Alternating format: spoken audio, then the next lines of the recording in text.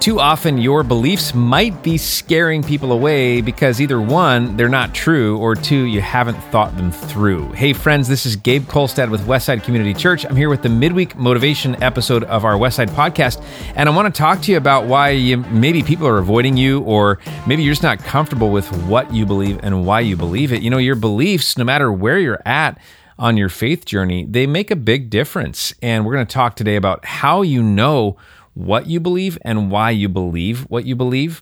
This last weekend, our church was talking a little bit about the idea of having room for everyone, removing barriers for people, because everybody wants to have a connection with their creator in some way. And, sometimes people are out there inadvertently maybe putting barriers in the way. And we're going to learn a little bit about what to do if that's happening and how to address it. But I want to encourage you that we're not going to say you got to give up on what's sacred, because sometimes that's a concern. You might look at beliefs or the idea of faith and go, well, there's some really sacred pieces there. And it's good that we take it seriously. But sometimes we're not sure how seriously we should take certain things and how to balance it all. This couple of weeks ago, I was out on a little expedition, a hiking expedition with a bunch of guys in the Northwest wilderness. And we started a conversation. I asked our guide, I said, hey, isn't there a difference between how you're supposed to respond if a cougar approaches you in the wilderness or if a bear approaches you in the wilderness? I said, I think I know what to do, but I'm not really sure. And we had this conversation. I realized I was 100% wrong on which way to approach which one. A cougar comes up to you, you do one certain thing. A bear comes up to you, do a totally different thing. And I learned this. I learned that if a cougar comes up to you, you should act bigger than the cougar. You should intimidate the cougar. You should make sure that you're not running away, because the worst thing you can do with a cougar is run away. Now it's a game of chase. And I think the cougar might win. But when it comes to a bear, the worst thing you could do is try to intimidate a bear. This thing's way bigger than me and will just take me out if it thinks I'm trying to intimidate it. And so, what you believe in those moments does have a real life implication, just like all of our beliefs have real life implications.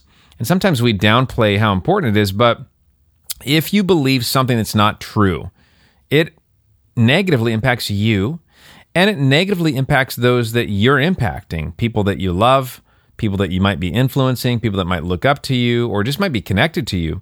And so there's problems that if you believe what's not true, there's problems if you try to convince people of things that don't actually end up being true, or maybe they're not essential.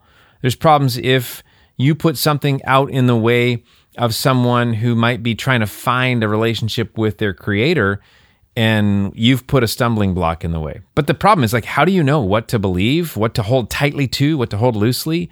These are questions that we all have, and I want to help you to solve that problem today with 3 ideas, with really 3 words that I think can be a framework for you and me as we think through our beliefs or our faith and how we codify it, what's important, what's essential.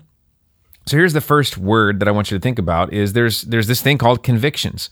You have convictions in your life, and secondly, you have standards, and thirdly, you have preferences. And those are all 3 very different things. Let's talk about the difference between them and then what we should do with each one of those. So convictions, standards, and preferences. First of all, convictions. These are things that are principles, and they're true for all people at all times. Let me give you an example. I happen to be a follower of Jesus, and I believe that the Bible is God's word. And I realize just by saying that, I might be saying something that you go like, what, really? But just stick with me for a second. I believe that God spoke to us through something called the Bible. It's his love letter to humankind. And I believe one of the things that word or that letter tells us is that Jesus Christ is the Son of God, that he came in the flesh, and that he represents God's love for all of us. 2,000 years ago, he came, he showed up, he lived, he died, he was buried, he rose again. This is essentially the message of Christianity. And so I would put that for me in the category of convictions, things that are true for all people at all times. It's a core belief in that sense.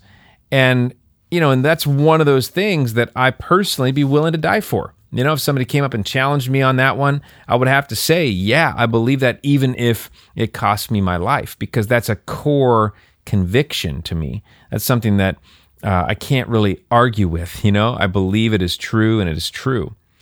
And so that might be akin to the word essentialism. Maybe some of you have read that book, Essentialism, and the idea would be, can you pare things back to where it's like the most essential things? Sometimes we even think in terms of minimum effective dose. Like, what's the minimum thing that you could or should grasp onto as a truth? And that would be your convictions. Sometimes we treat everything as a conviction, and that's what gets us in trouble. If you got people that are kind of like holding you at arm's length, it might be because everything in your world feels like it's top priority, or everything is required in order to be in good graces with you. You might have somebody in your life you feel like that about, like, gosh, if I don't agree with them about everything, oh my gosh, I'm just like the most evil person. And so I think the issue is really knowing how you categorize the things that you hold in your life that are important. The first one is convictions. The second one is standards. Okay, here's the difference. Standards are things that you've determined are essential for yourself, but they're not essential for everyone. Things that are important for yourself, but they're not essential for everyone. Here's one for me and my wife, and we actually set this way back when we got married. We said we're not going to have alcohol in our home. Okay, that was something we said, this is a standard for us. Why was that? Well, that came out of some family history, of our grandparents who had abused alcohol. We thought, well, maybe, it might be healthier just in light of all of that. That's something that we just don't have in our home. So we set that as a standard. We don't feel like somebody who disagrees with us or does something different is suddenly evil.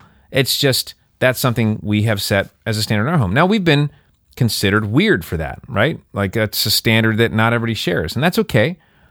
But we're not also going to judge somebody else for doing something different, because that's just a standard. It's not a conviction, it's a standard. Different story. And that's that. So then you hold that a little bit more loose. Now, here's something you hold even more loosely or less tightly is your preferences. So you got convictions, you got standards, you got preferences. Preferences are things that make you comfortable, but even you could do without. As an example, I love coffee. I love it so much. I feel like every home should be filled with the aroma of coffee at all times. And I feel like we should always have an endless supply of whatever kind we want. So I've made sure at our house, we're stocked, man. We got the grinders, we got the machines, we got the blends, all that stuff, because my preference is I love coffee. In addition to that, I like sour candy. I mean, it's my preference. And not lying, last night I went to a movie and had some sour candy. It was awesome. In addition to that, I like beer. I already said we've made a rule that there's no alcohol in our home, but we don't have a rule against having the occasional drink outside of our home. I like beer. It's a preference. Can I do without it? Yeah. Can I do without sour candy? Mm-hmm. Can I do without coffee? Yes. These are preferences. Same if you go, well, I like a certain tradition of worship style. That's a preference, right? I like a certain version of the Bible that when we read it. Well, that's a preference. So we got to figure out, like, what's a conviction in our life, what's a standard, and what's a preference. And let me give you 3 quick pointers. If you feel like you're not sure about this, you don't really know where to draw the lines, or maybe you've been in this position where you've come on too strong in some area, or maybe even too wishy-washy in some area, and so people are kind of avoiding you, here's what you can do. Number 1, clarify your convictions. Like, what is it that you feel like is absolutely essential in your life? In the New Testament book of Acts, this is the account of the first church, which started in Jerusalem in the 1st century AD, and it has continued on all around the world as God has multiplied the followers of Jesus, and we've started new little churches. Ours happens to be called Westside Community Church, but there's lots and lots of churches, 350,000 churches just in America alone. Think about all around the world. The church started in Jerusalem, and it started out excited, but it came to this issue of what's a conviction, what's a standard, what's a preference. And they had to stop and clarify their convictions. In Acts chapter 15, verse 19, we find that the old guard, the Jews, the people who had come before, were demanding that everybody be circumcised. And so the new believers who weren't even of a Jewish tradition were like, what in the world are you talking about? And there was all of this conflict about it. And so it says in Acts 15:19, it says, our judgment is that we should not make it difficult for the Gentiles or the non-Jews who are turning to God. They said basically there's really two things that matter. First of all, we need to live our lives in a way that pleases God. And secondly, we need to be very considerate of other people. And if you think about the words of Jesus, he said the same thing. In Matthew chapter 22, Jesus goes, what's the most important commandment? Well, 1, love God, and 2, love others.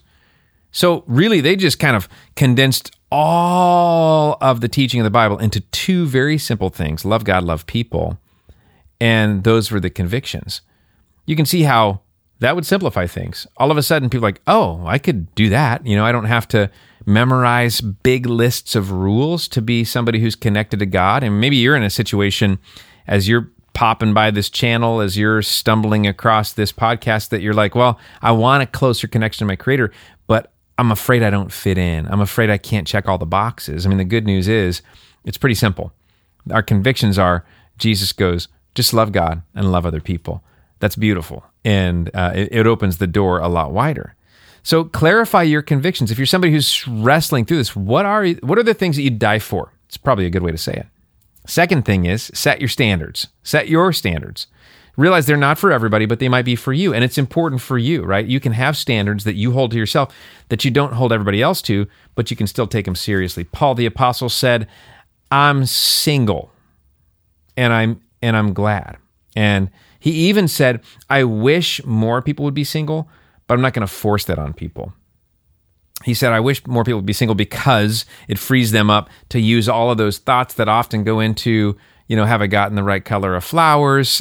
How it is if you're dating somebody, if you're married to somebody, man, we're thinking a lot about them. I'm married, been married for 27 years, and Flower Friday is a big thing for me. I want to make sure I get my wife flowers and bless her and spoil her. And, so Paul's like, I'm single, but not everybody has to be single.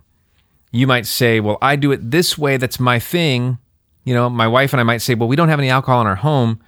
That doesn't mean everybody has to live like that. It's our standard. Now, I'm not going to reject or judge somebody who does it differently.